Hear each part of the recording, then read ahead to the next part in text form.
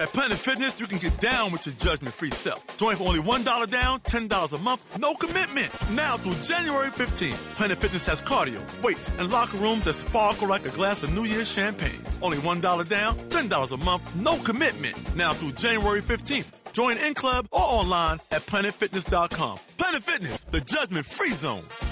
Offer expires January 15th. Stop by any of our 15 area locations. Annual membership fee applies. Participating locations only. See club for details.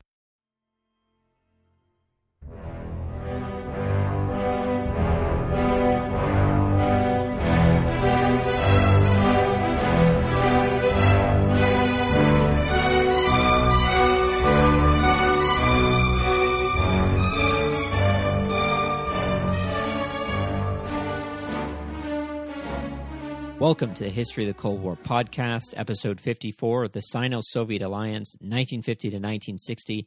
I'm your host, Jeff Hogue. As always, I want to thank our Patreon sponsors and those who have made one-time contributions to the website for helping to make this podcast possible.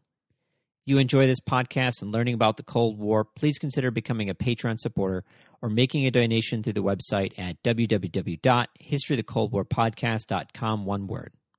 Want to skip over these ads and get straight to the history? Consider becoming a Patreon contributor to get the commercial-free episodes. It's imperative for us to review the importance of the alliance between the Soviet Union and the People's Republic of China. The alliance had a long-lasting and deep impact on the Cold War, and not just on the Soviets and Chinese, but also on the Communist bloc in Eastern Europe, the United States, and even Great Britain. Triangular diplomacy of the late Cold War between the United States, the Soviet Union, and China also developed out of this initial alliance.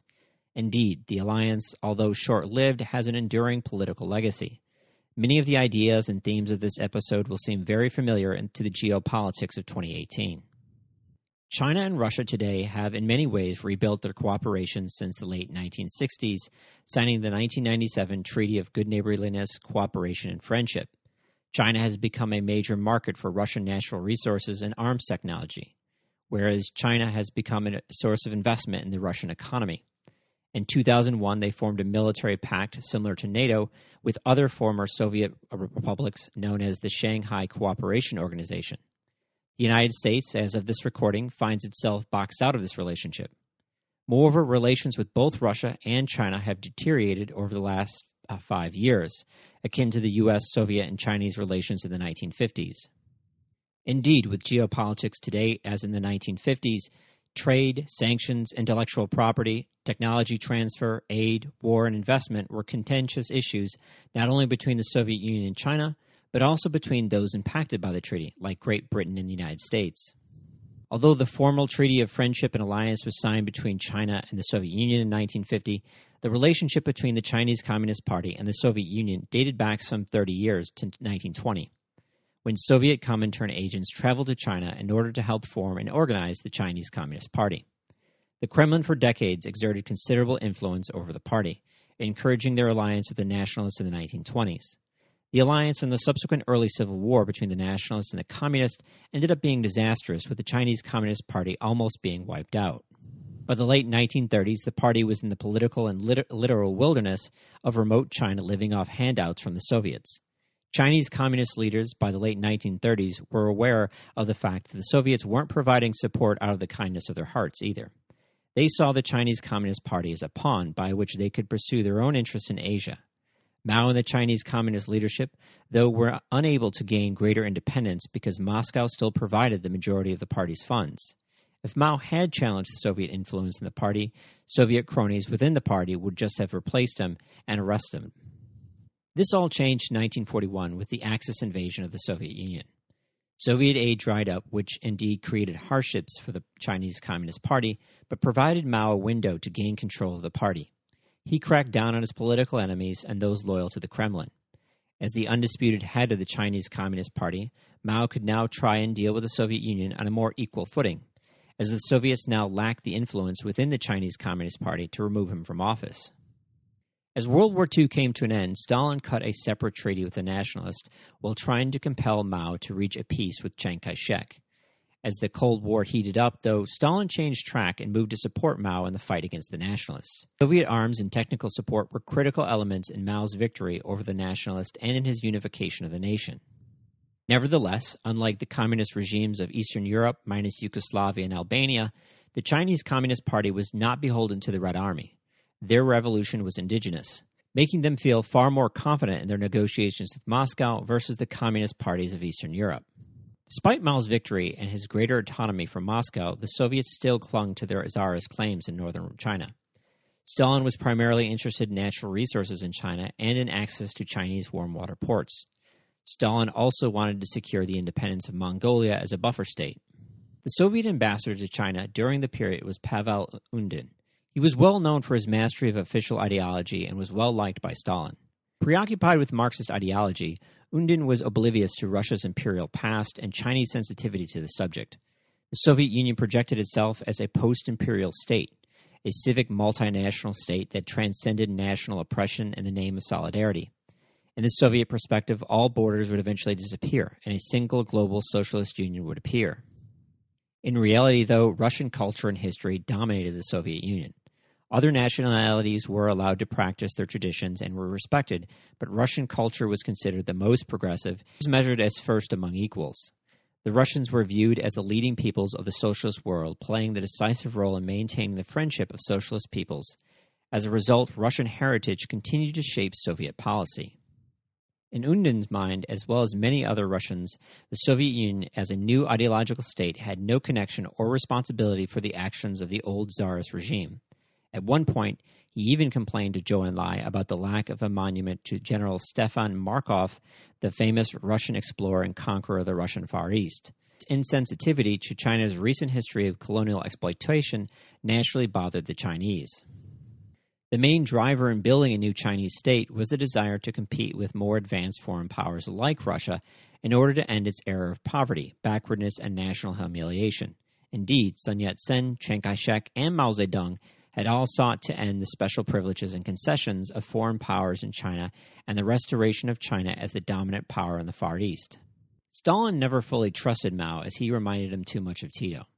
Both had led successful guerrilla movements to liberate their respective nations. Both were ideologically suspect in Stalin's view, and both engaged and insisted on a level of autonomy and sovereignty via the Soviet Union. Although he had to swallow his pride and deal with Stalin, Mao needed the support of the Soviets to finish off the nationalists on Taiwan. Mao lacked the amphibious equipment and air power to launch his successful cross-channel invasion.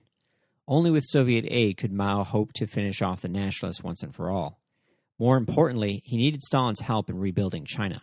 The United States also positioned itself as a nation that could support the People's Republic of China and briefly considered providing economic aid. This, however, was unrealistic on two counts. First, the China lobby and the Republican Congress would never support Communist China. Second, Mao considered the United States an imperialist power and far more untrustworthy than the Soviet Union. The United States, if you had recall, supplied his main opponent for years. The U.S. State Department as well feared providing aid to Mao only to have him turn around and sign an alliance with Stalin. Mao did, though, leave diplomatic channels open to the United States. He did this to give the Americans the false impression that he was open to negotiations, keeping them on the sidelines of the Chinese Civil War so as not to tempt them to intervene to save the nationalists. Second, he wanted to use the talks with the United States as potential leverage against Stalin and any future negotiations. He knew Stalin feared another Tito and dreaded China going over to the Americans. Mao, however, believed in the long run the United States would never accept a communist regime in China and would work to undermine it. Like Stalin, Mao believed another world war was likely in another 10 to 15 years between the capitalist world led by the United States and the socialist world led by the Soviet Union. Therefore, in Mao's view, it was necessary to ally with the Soviet Union before the United States or Great Britain were ready to start a war with China. This left Mao dependent on Stalin for help in rebuilding China. China had been racked by decades of civil war and foreign invasions, resulting in the estimated deaths of 56 million Chinese in the period of 1927 to 1949. Chinese heavy industrial production had declined some 70%, light industry by 30%, and agriculture by 24.5%. The annual production of coal was a mere 3,243 tons, iron and steel only 150,000 tons. The transportation system was hardly functioning. 5,000 miles of railroad were crippled, 3,200 bridges and 200 tunnels were heavily damaged. Starvation, hunger, and disease swept the countryside, and inflation remained severe despite the communist victory. The The most difficult challenge was the regime's lack of bureaucrats and the party's lack of experience in handling economic affairs. The Chinese Communist Party was no longer an opposition party operating in the wilderness. It was now running the most populous state in the world. It had to build up political and administrative institutions and to learn to deal with industry, commerce, communications, education, and culture, which called for skills and techniques in short supply in China. On July 1, 1949, Mao announced to the world that he would lean to one side, that side being the Soviet Union. Lao Shaoxi to Moscow to pledge his loyalty to Stalin's leadership of world socialism and requested a meeting between the two leaders. After much delay, Stalin agreed to such a meeting, and Mao traveled to Moscow. Mao wanted a new treaty of alliance and did not want to abide by the Treaty of Friendship signed between the Nationalists and the Soviets. Stalin was hesitant to abandon his treaty, but eventually agreed to a new treaty. Stalin needed China in the socialist camp for the coming world war between the capitalists and the socialists he saw coming. Moreover, having China as an ally would greatly enhance Soviet influence in Asia and further secure the Soviet Union's eastern border. Mao had to accept many of the provisions of the old treaty, and he did not receive Stalin's aid in invading Taiwan, but he did get Stalin's support in helping to rebuild China. In February 1950, China and the Soviet Union signed a 30-year treaty of friendship and alliance and mutual assistance. In the new treaty, the Soviets and Chinese created a number of state-owned joint ventures to mine for precious metals, minerals, drill for oil, and to build and repair ships. The Soviets agreed to provide $300 million in credits at a 1% interest rate over 5 years. They also agreed to send an initial consignment of 50 engineers, 52 technicians, and 220 other advisors in everything from finance and education to culture and transportation.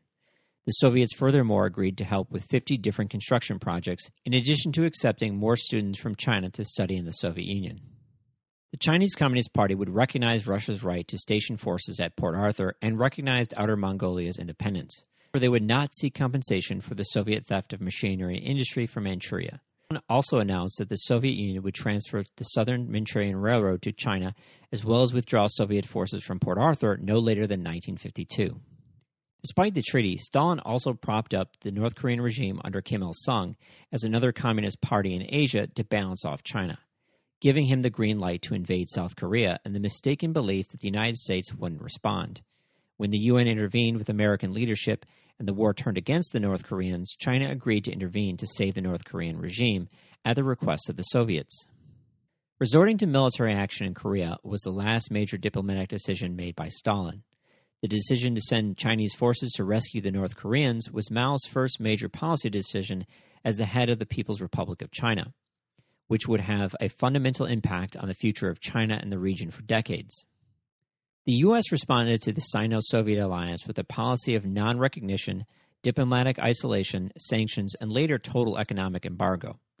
American officials felt that the defeat of the nationalists and the establishment of the Communist China represented a great setback to American policy in the region and in its efforts to contain communism. The United States had invested in China since the late 19th century, developing the region through economic investment, missionary work, and charities. There was a popular perception that China, with its huge population and latent industrial development, was a huge economic opportunity for American companies. Moreover, America invested $2 billion into the former nationalist regime. The administration concluded in 1949 that they had been blind to the realities of the situation in China and had bet in the wrong horse in the Chinese Civil War. The new plan would be for the United States to lure China to work with it. Chinese trade for America was insignificant. Yet the United States assumed that Mao would need American funds and expertise in the long run if he wanted to rebuild his nation. Truman also assumed that Mao was more of a nationalist in his outlook versus a socialist and could be another Tito. If the Chinese didn't cooperate, pressure would be applied through diplomatic isolation and economic sanctions to force the Chinese to learn the hard way that they couldn't get along without the West. The Truman administration presumed that China ravaged by war represented a minor security concern. Therefore, the United States would wait for the opportunity to find an opening between the Chinese and the Soviets and split the alliance, akin to the break between Stalin and Tito. The U.S. wagered that the Soviet Union wouldn't have the resources to invest in rebuilding China, which would lead China to look elsewhere for capital. If that didn't work, the economic sanctions would undermine the weak Chinese economy, leading to its eventual collapse. Indeed, the United States in the post-war period, 1946 to 1948, had become China's largest trading partner, supplying some 48 to 57% of its imports and taking 20 to 30% of its exports. Therefore, in 1949, the U.S. only allowed limited trade with China on a cash basis, excluding certain materials similar to the restrictions placed on the Soviet Union and communist bloc nations. The U.S. investment in China was comparatively small to Chinese dependency on the United States. Nevertheless, despite these sanctions, by 1950, Chinese trade levels returned to their 1946 levels. This policy soon came tumbling down, though, as the Korean War began and China joined the war that November, surprising the United Nations forces and driving them back down the peninsula. China went from a minor threat to an expanding power directly involved in the Korean War and supporting the Viet Minh and French Indochina. The U.S. ended all trade with China and decided to impose a total economic embargo against China and pressured American allies to take part. Many argued the embargo would cripple the Chinese economy as China's coastal cities were heavily dependent on trade. Others were not convinced and argued that given China's rural nature, the embargo would have very little effect on China's war policy. Whatever resources China needed would be supplied by the Soviet Union and or Eastern Europe. Moreover, the Chinese army was not mechanized. It was composed primarily of large infantry formations which did not require petroleum fuels. American allies were not enthusiastic about either sanctions or an embargo of China. Britain most opposed the sanctions. The British Empire was hard up for cash after World War II, and sanctions hurt business in Hong Kong. Starting in 1948, Britain had already begun trade with the communist regime, and even with the Korean War, only imposed trade restrictions on some items. Britain feared the full-scale end of trade between China and Hong Kong would result in massive unemployment in Hong Kong and might lead to a Chinese invasion of the colony. It was an open secret that the communist regime allowed Hong Kong to exist because it was a source of access to Western trade and technology that was not available from the communist bloc. If that trade disappeared, nothing would stop China from expelling the British from Hong Kong. The small British garrison stood little chance of halting a Chinese invasion. Britain at one point even warned the United States that if it lost Hong Kong, it would hold the United States responsible. How to enforce the UN embargo against China remained a paradoxical challenge for the Truman administration. India, Burma, and Pakistan were opposed to the sanctions and operated as middlemen trading with China and Western nations. A large number of non-communist ships continued carrying goods to China even after the UN embargo, especially Greek, British, and Panamanian ships. Later, a full-scale blockade of China was proposed, but the Pentagon vetoed the plan for lack of ships and the potential of escalation. Stopping Soviet or Eastern European vessels from entering China could be considered an act of war. The United States had gone to war under similar circumstances in World War I in protest to the German submarine blockade of Great Britain. Moreover, it was unclear if even America's allies would support such a move. The majority of the members of the United Nations did, though, comply with the embargo. Greek and Panamanian authorities also cracked down on ships and companies trading with China in violation of the embargo. By the summer of 1951, there was a significant decrease in the ships with Western flags transporting strategic materials to China through Hong Kong. As a result, China suffered from a lack of petroleum for civilian use and a lack of raw cotton, which affected the textile industry and increased the inflationary pressures in China. Another severe blow to China was the seizure of their assets by the United States and Japan, worth a total of $27 million. China's trade with Western Europe became increasingly difficult. The Chinese Communist Party had no other choice but to rely more on the Communist bloc for goods they needed. The Chinese Communist Party did not believe that the U.S. sanctions were a bad thing because it would help boost the people's sentiments against the West and give the Chinese Communist Party time to eliminate pro-Western elements in China.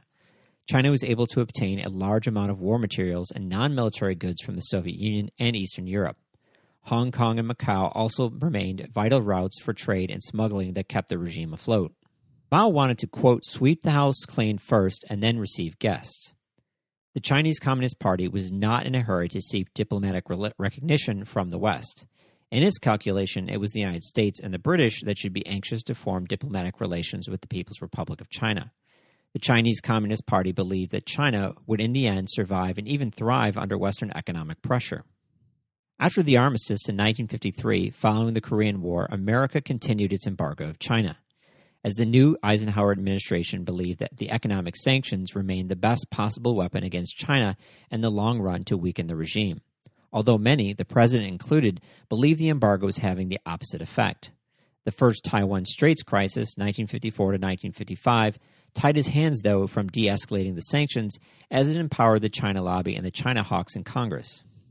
Those in favor of the embargo contended that although not weakening the regime, it slowed down China's expansion and estimated that the embargo cost China $200 million a year. Moreover, what was the alternative to sanctions in the long run? By 1955, though, the French and British were questioning the continuation of the embargo. The fighting in Korea had ceased over 2 years ago, and a peace had been signed in Indochina. The embargo was costing the British in trade and revenue and resulting in unemployment in Hong Kong.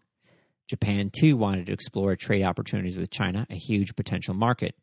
They argued that the embargo had been ineffective in weakening the regime or changing Beijing's attitudes towards the West. Ultimately, the UN embargo against China collapsed, though the United States continued trade sanctions against China. Take a moment here and thank our Patreon supporters and one-time contributors for making this show possible. Your contributions cover the costs of hosting the podcast, the website, and covering the costs of books, sources, and sound equipment. Moreover, if you like our episodes on geopolitics and alliances, like this episode or episode on the NATO alliance, please consider helping us by making a donation through the website at www.historyofthecoldwarpodcast.com, one word. A financial position to make a contribution, please help us by spreading the word. Give us a positive review on iTunes or share your favorite episodes on social media. Believe it or not, it goes a long way in getting us more listeners. If you don't like how these ads interrupt the narrative or me begging for money, become a Patreon supporter so you can get access to the commercial-free episodes. Now back to the show. China never received the same level of aid from the Soviet Union as Eastern Europe. This was for a few reasons. Stalin was always reluctant to loan the Chinese money. Mao also saw loans as debts to be paid back as soon as possible. Mao, although he needed help, didn't want to be too far in debt to Russia, fearing a loss of sovereignty. The Korean War deepened the alliance between Moscow and Beijing, though. Mao risked everything in sending his forces to fight in Korea. He had not prepared for the war and had not been informed by either Kim or Stalin about the invasion of South Korea. The Socialist Bloc and the Soviet Union provided the supplies for China to fight the Americans and secretly dispatched Soviet fighter jets to provide air cover, building up trust and cooperation between the two powers. After the war, the Chinese Communist Party's leadership, similar to Soviet development, wanted to concentrate on reconstruction of energy, machinery, and defense industries. Despite their differences, both the Soviet Union and China held similar beliefs around developing societies through centralized state planning. Socialist Europeans and Chinese shared a belief in the crucial importance of a technically trained and a politically reliable intelligentsia to run the country. The rural nature of the Chinese Communist Party had made them ill-prepared for administering the large cities of China, and the Chinese turned to the Soviets and Eastern Europeans for help. Indeed, 70 to 80% of the Chinese Communist Party cadres were illiterate, coming from poor peasant families. The number of technical staff in the entire workforce had fallen to 0.24% of the workforce after the Civil War.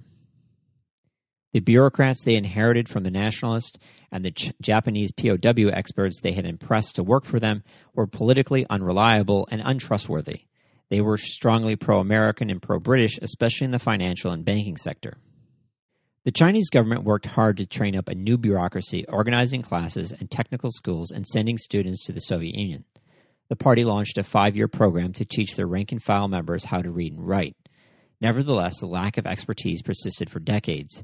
Due to the lack of technical expertise, the Chinese government was even unable to compile the list of China's specific needs for Soviet economic aid.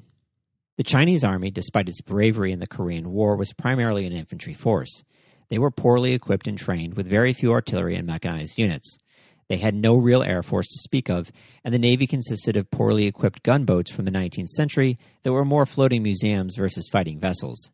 Even with new weapons, ships and planes and tanks from the Soviets, they lacked the training to operate them. Among the 152,000 officers, only 2% had college education, 12% had graduated from high school, and 27.2% were totally illiterate.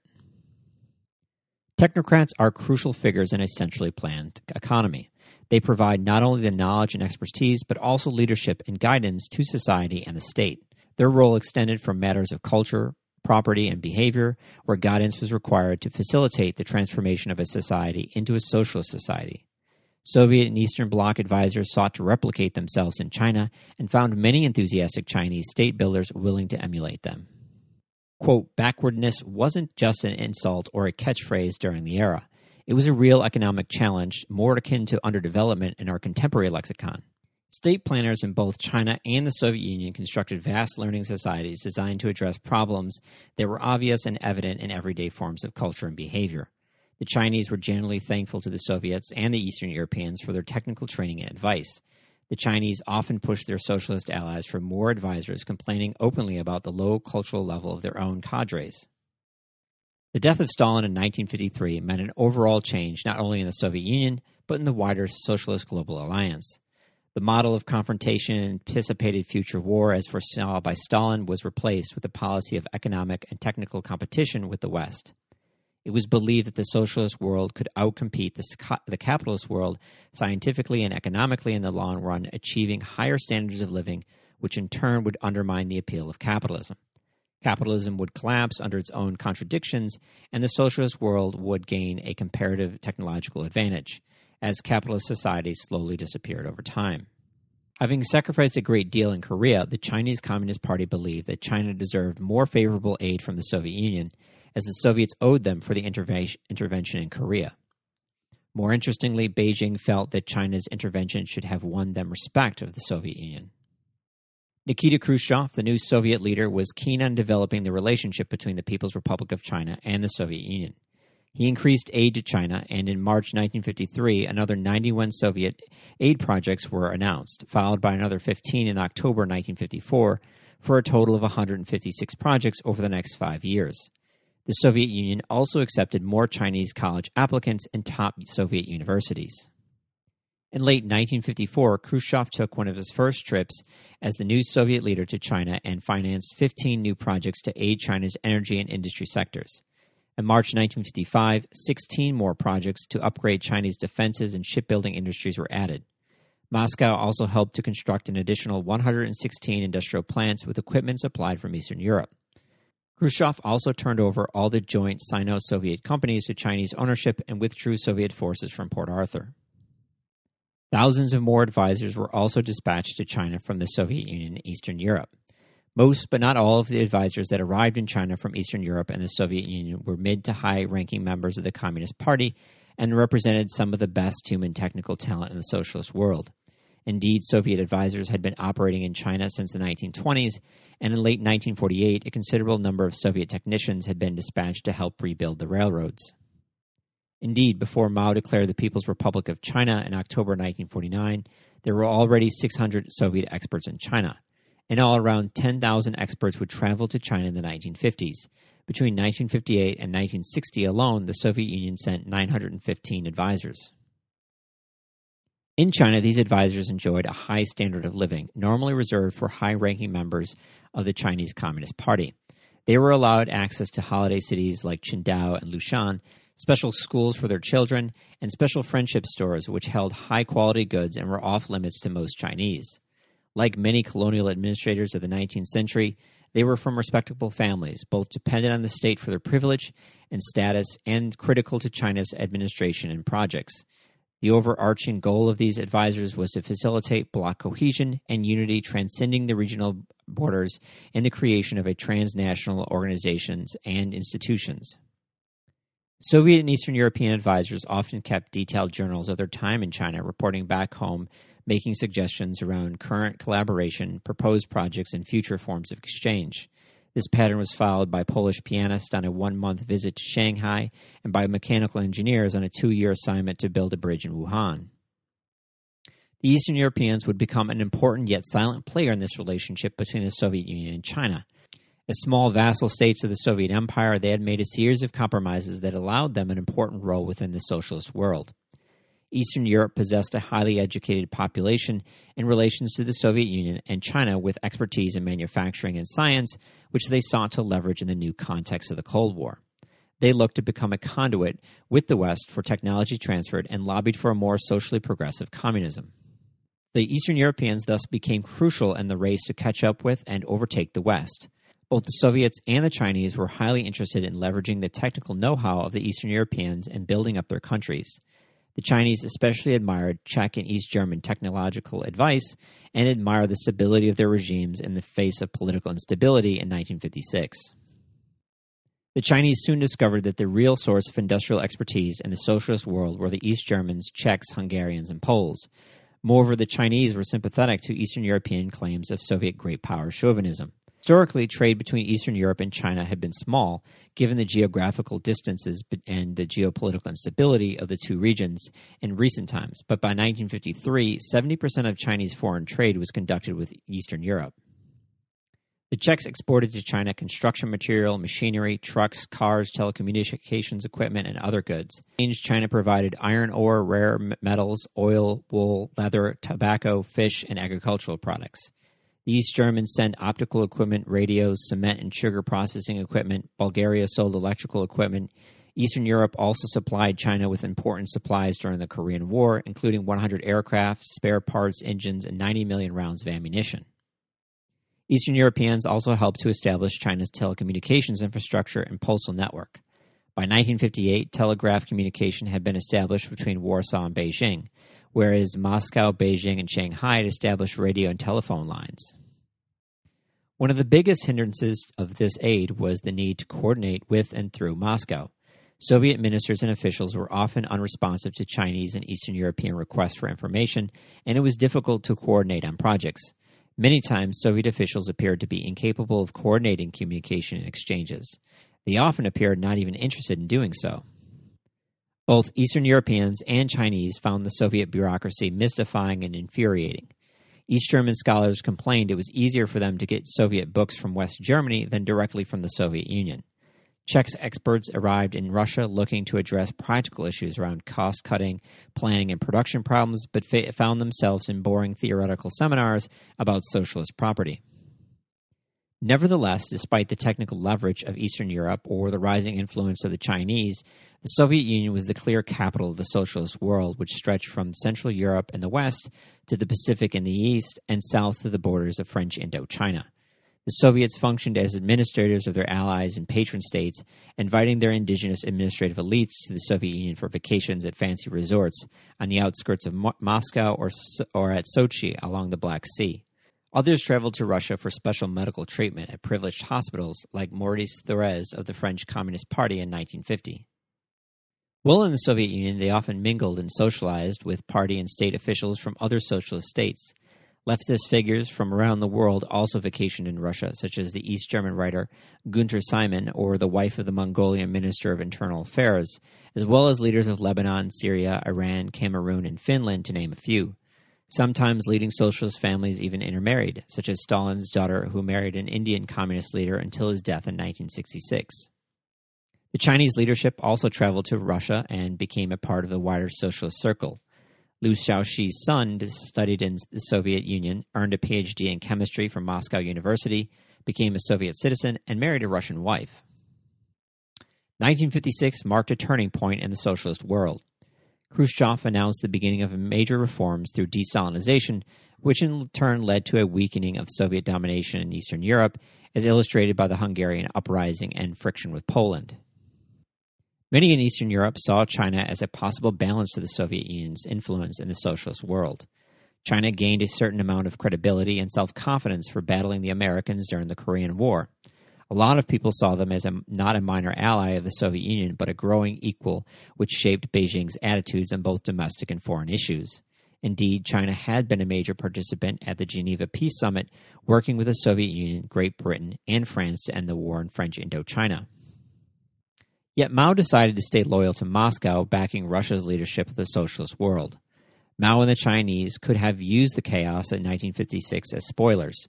Khrushchev's leadership of the Soviet Union was shaky as a result of de-Stalinization, and China very easily could have challenged Moscow for the leadership of the communist world. Most Soviet citizens who had grown up idolizing Stalin found de-Stalinization at best confusing, and at worst clung to his cult of personality. Soviet party officials were engaged in a dangerous and confusing effort to explain and educate the citizenry about the nature of the problem and the significance of the criticism. However, by opening up Stalin to criticism, Khrushchev inadvertently opened the whole Soviet system up to questioning. Different kinds of reformers, dissidents, and intellectuals, even workers, posed frank and critical questions about Soviet rule throughout the communist bloc, especially in Poland and Hungary, which surprised many in the socialist world. Mao was initially supportive of the criticism against Stalin. He himself had felt slighted by Stalin on more than a few occasions. Indeed, unlike the regimes in Eastern Europe, China's political legacy was not dependent on Stalin and the Red Army, so he had very little to fear from de-Stalinization. Nevertheless, Mao felt that disunity in the communist world was dangerous in the face of the imperialist West. Moreover, Mao distrusted Hungary's student demonstrators who called for open elections and freedom of the press. Mao saw this as a first step towards the reintroduction of capitalism in Hungary. Loyalty to Moscow through the crisis of 1956 paid dividends as Khrushchev accelerated the transfer of nuclear technology to China. Initially, Soviet advisors had been reluctant in sharing nuclear technology with China, as they believed it was too complicated and expensive for Chinese scientists to master. In 1954, though, China discovered uranium deposits, and the Soviets agreed to exchange peaceful nuclear technology in exchange for access to Chinese uranium. In 1955, though, Mao announced that China's intentions to build its own atomic bomb, and $15 million was allocated for the project. Grateful for Mao's support through 1956, Khrushchev rewarded the Chinese with the technical knowledge around building the atomic bomb. Khrushchev also helped Mao with the delivery system, assisting Chinese missile development and providing them R-2 rockets, obsolete Russian copies of the V-1 German rocket. The events of 1956 and the Hungarian uprising had a lasting impact on the socialist world. The Czechs and East Germans continued to worry about the Hungarians and the Poles. The Chinese worried about the Eastern Europeans in general, as did the Vietnamese, who wanted to carry favor with China, and the Soviets worried about everyone and the survival of the socialist bloc. By the late 1950s, both sides had benefited from the alliance and wanted to continue, but a number of factors contributed to the eventual split between the Soviet Union and the People's Republic of China. The personal idiosyncrasies of both Mao and Khrushchev, along with the cultural, racial, and domestic factors, eroded and eventually split the alliance. Mao and Khrushchev were both larger-than-life figures and were known for their hyperbolic statements. As with any marriage, one of the big factors in the break between the Soviets and Chinese was disagreement over finances. Advisor pay and financial responsibility for their work was always a source of tension between the Soviets, Eastern Europeans, and Chinese. The Soviets saw their advisors as a source of intellectual and human capital on loan to China as a gift. Soviet advisors were still employed by the respective ministries while advising in China. Sending them to China and Eastern Europe was seen as a key part of Soviet aid. Hence, ministries at home frequently complained when the Soviet Foreign Ministry dispatched advisors to China. It should be remembered the Soviet Union was still rebuilding the nation after the devastation of World War II. Therefore, China, like other Eastern Bloc nations, was compelled to provide compensation to various Soviet ministries, as well as covering the cost of their salary, transportation, supplies, necessary equipment, housing, medical aid, and translators while in China. Soviet workers in China were also provided a month paid vacation by the Chinese and were exempt from paying Chinese taxes. If a project fell behind schedule, the Chinese were obligated to cover the costs. Soviet experts were paid far more than their Chinese counterparts.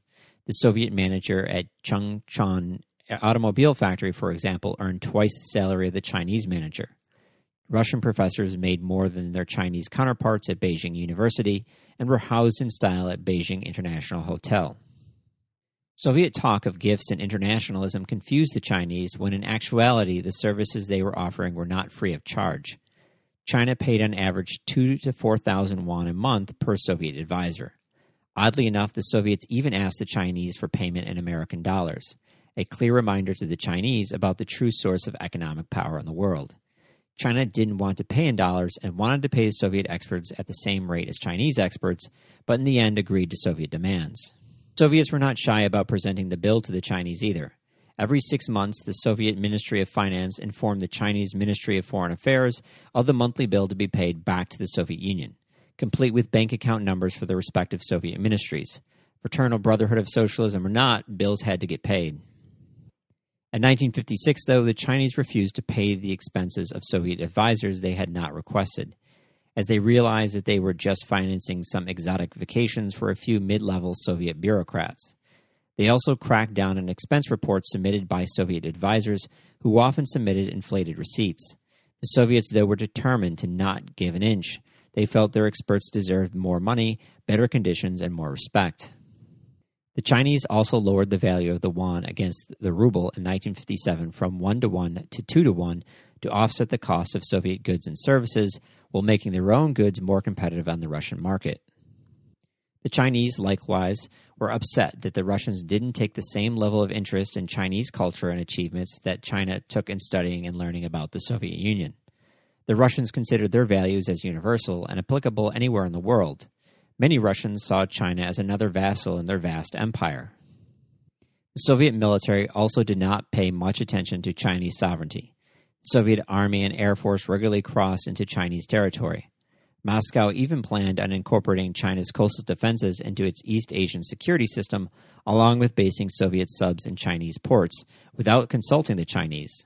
This deeply angered Mao, who said that the alliance had become a father-son or cat-mice relationship. The advisors deployed to China were not always the most qualified or disciplined either. Soviet advisors sometimes drank too much, didn't show up for work, or even attracted the attention of the police. One advisor even murdered his wife while intoxicated. Of the 466 Soviet Air Force advisors sent to China in 1951, 82 were sent home for drunkenness, immoral behavior, and inappropriate liaisons with foreigners. The Navy was even worse. The Russian Navy was notorious for its drunken misbehavior of marauding bands. They insulted the police, stole goods, destroyed restaurants, and bought goods from Japan to resell in the Soviet Union. Cases of rape and murder were not uncommon. The Chinese were far from victims of the alliance and contributed to the failure. The Chinese would sometimes invite the wrong experts to work in China, or Soviet experts would arrive with nothing to do because the construction or project was delayed, leaving the advisors to sit around or just turn around and travel home. In their pursuit of self-reliance, they copied Soviet blueprints without compensating the Soviet Union for their technical knowledge, what today is known as intellectual property theft. Indeed, the exchange of industrial blueprints became a focal point of contention between the two nations. Of the 8,547 diverse sets of blueprints that were provided to the Chinese between October 1954 and June 1961, priced at 9.2 million rubles, of which the Chinese only paid 1,050 rubles. However, despite the Chinese lack of payment, many of these blueprints were of poor or mediocre quality. Soviet managers and technicians had very little incentive to provide quality blueprints and often produced shoddy technical documents, which justifiably angered the Chinese.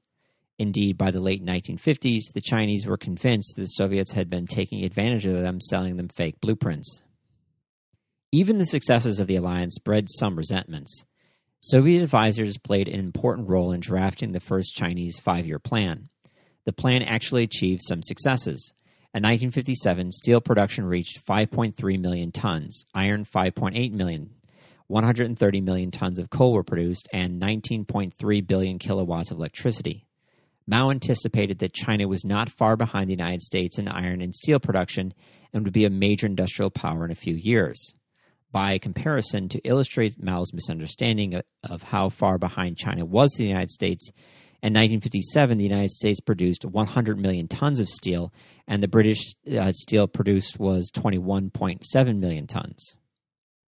Mao nevertheless announced in his visit to Moscow in 1957 that China would overtake Britain in the next 15 years and would soon overtake the United States. Moscow justifiably doubted Beijing's aspirations, which angered the Chinese Communist Party leadership. Mao in particular was bothered by Soviet skepticism about China's successes. He believed that Moscow harbored an unnecessary fear that an industrialized China would challenge Soviet leadership in the socialist world. In reality, the moderate success of the five-year plan fueled Mao's irrationality and his dreamlike aspirations of the Great Leap Forward. Despite the chaos of the Great Leap Forward and the obvious economic damage it was having, the Soviets for the most part kept quiet. They knew the United States was hoping for a split between the two nations and didn't want to leave an opening for the Americans. In part, though, the Chinese kept the Soviets in the dark about the real extent of the damage. From the Soviet perspective, if they were going to catch up with and surpass the West, they would need access to Western technology.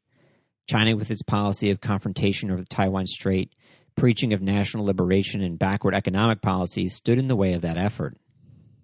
Another element of disagreement in the relationship was nuclear weapons.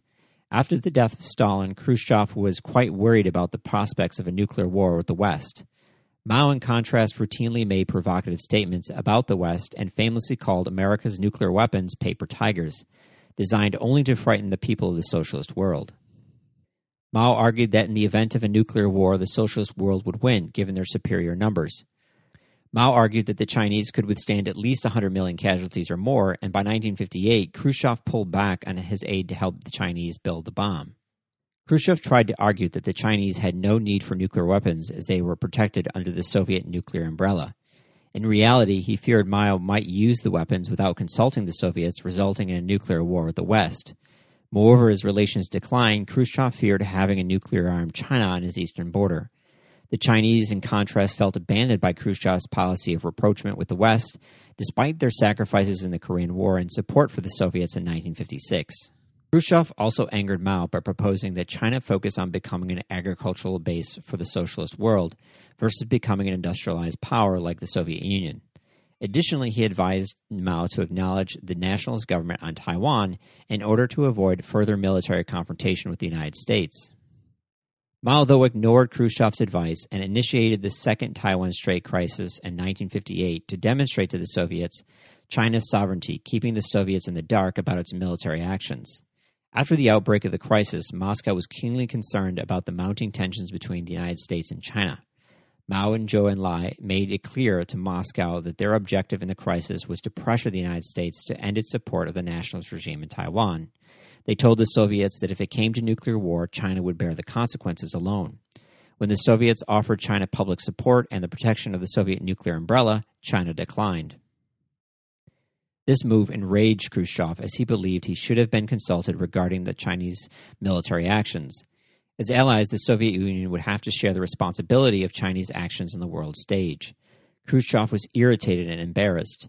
Khrushchev was further angered when the Chinese came into possession of a Sidewinder American missile as a result of their crisis and refused to share the missile with them, despite all the technology that the Soviets had shared with the Chinese over the last decade. Khrushchev responded by halting all aid to China in their missile development. In October 1959, Khrushchev traveled to Beijing to patch things up.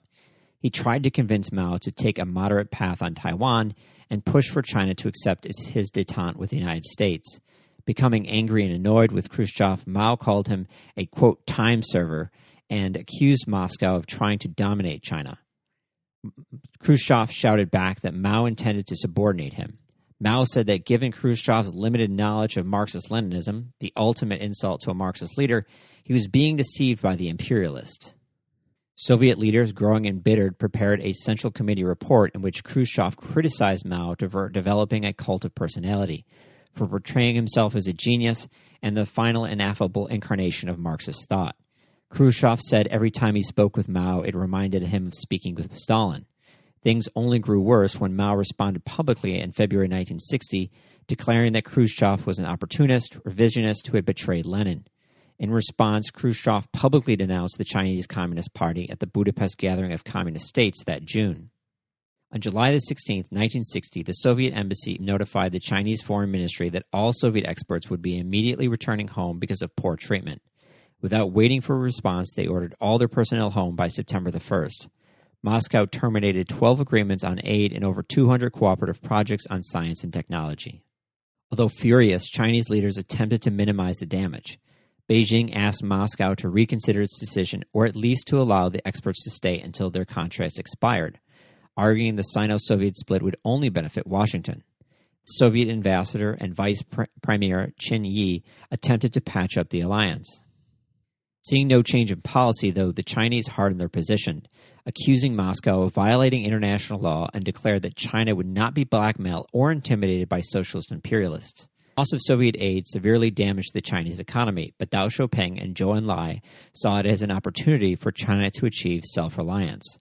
When the Soviets attempted to improve relations by providing aid during the famine of the Great Leap Forward, Mao declined their offer. Instead, Mao somehow found the money to pay the Soviets 2 years in advance on their debt. By 1962, the Chinese considered the Soviets evil, and the Soviets considered the Chinese closed-minded, stubborn, and ungrateful. The actual aid amount provided from the Soviet Union to China is debated, but by Soviet estimates, they provided some $3.4 billion in aid between 1946 and 1960 to China. This figure does not include the cost of advisors and stipends to Chinese students studying in the Soviet Union. In terms of measuring outcomes, Soviet advisors were able to boost Chinese coal production by 60% by 1952. Similar gains were made in oil production, irrigation, forestry, livestock, mechanical engineering, and railway production. Significant portions of the Chinese automobile, truck, hydroelectric, and weapons industry were the result of Soviet aid and investment. The CIA estimated that the Soviet Union loaned some $1.3 billion to the Chinese over the course of the 1950s, of which $430 was spent on economic development and the rest on the Chinese military. The Soviets also laid the groundwork for the Chinese nuclear program, and although their withdrawal of technical support created problems, it just delayed the inevitable, which occurred on October 16, 1964, when China detonated its first atomic bomb. As we have seen, though, this aid wasn't completely free of charge. Moreover, there is the question of the overall value of this aid and advice. The Chinese were essentially locked into a closed market, without access to Western aid and advice. The Soviets had the ability to set prices at will. Chinese officials argued that the Soviets inflated the value of their blueprints by some 8%. They also argued that the Soviets undervalued Chinese mineral exports to the Soviet Union. Mao suspected that the Soviets were taking advantage of the Chinese and dumping overpriced manufactured goods on the Chinese market. Mao overestimated the importance of the Chinese market for Soviet and Eastern European manufacturers and overestimated the value of agricultural goods and raw materials shipped to the Soviet Union and Eastern Europe. In part, the financial dispute between the Soviet Union and China was an inevitable side effect of socialist planned economies. Prices did not represent information about supply and demand, but instead was determined arbitrarily in a way that could be interpreted as advantageous to one party over another. Another challenge inherent to the socialist economic system was disagreements over the economic plan. The Chinese complained that certain socialist bloc goods were inappropriate for their needs and would often change their economic development plan without informing their Eastern European suppliers. The Chinese were insensitive to the damage and confusion such changes made on Eastern European economic planning. For example, in 1956, the Czechs had put considerable funds and efforts into preparing equipment, blueprints, and material for electric generators and factories in China, and when the Chinese announced that they would scale back the project by some 18% without informing the Czechs beforehand, the chaos of the Great Leap Forward, 1958 to 1959, further damaged relations as Chinese import of tractors fell from some 11,500 to 5,235, with a similar decline in automobiles, construction equipment, buses, and other goods. By the late 1950s, Eastern Europeans and Soviets wondered what real value China really brought to the communist bloc. China was a huge, underdeveloped agrarian economy.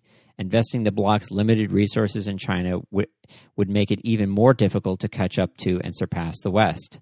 At best, China was a promise of future potential rather than specific gains. Ideologically as well, China was moving in a different direction from Eastern Europe and the Soviet Union, which frankly scared them and reminded them of the Stalinism they had just rebuked. By 1958, the Chinese were openly challenging the merits of Soviet socialism and argued in favor of reliance on masses versus technocratic expertise in the development of China. The Eastern Europeans quickly recoiled from China as the Chinese were no longer seen as a force of stability and balance, but the exact opposite, instability and political chaos. Indeed, Mao had a disdain for intellectuals as he considered them the petty bourgeoisie. In 1949, he had announced that the Chinese had to learn from experts, no matter what their backgrounds, to rebuild the economy. Mao assumed this process would last 2 to 5 years before the communists could manage the economy on their own. By late 1956, Mao had mistakenly believed that there was little more they could learn from the Russians and Eastern Europeans. The events of 1956 sparked much thought in the socialist world in an attempt to understand what happened. The Chinese Communist Party came away from the events believing that the Hungarian youth and intelligentsia had not been fully indoctrinated in socialism, which had long-term consequences in terms of its influence on the Cultural Revolution in the 1960s and 70s. Hence, in the Chinese view, the socialist bloc's attention to standards of living and catching up with the West was in essence emulating the greed and consumerism of Western capitalism and undermining socialism. Eastern European and Soviet youths were traveling to the Yugoslavia and the West. They were preoccupied with Western fashion, Western culture, and preferred to watch love movies from Poland versus Chinese movies dedicated to class struggle. Moreover, Soviet leadership exacerbated these issues in the Chinese perspective when they traveled to the West and attempted to visit Disneyland, like Khrushchev in 1959. In the end, despite the advantages each received from the alliance, both were slowly moving in different ideological directions after the death of Stalin. The Soviet Union and Eastern Europe sought to develop a socially progressive, technological, socialist consumer state. China and Mao wanted to create a revolutionary state moving closer to a classless society in an attempt to reach Marx's utopian communism. If you enjoyed this episode or any of our previous episodes, please consider sharing it on social media or with a friend. I want to also thank those who have shared the show with your friends and family. It's a small gesture, but it goes a long way in us getting more listeners. If you don't have a lot of friends into history and you're already a contributor but would still like to help the podcast, give us a positive review on iTunes or the platform of your choice. If you want to follow us on social media, check out the pictures for this episode, ask questions, or donate to the podcast, check out the website at www.historyofthecoldwarpodcast.com, one word. While there, don't forget to fill out our survey so that you can help us to bring you a better show.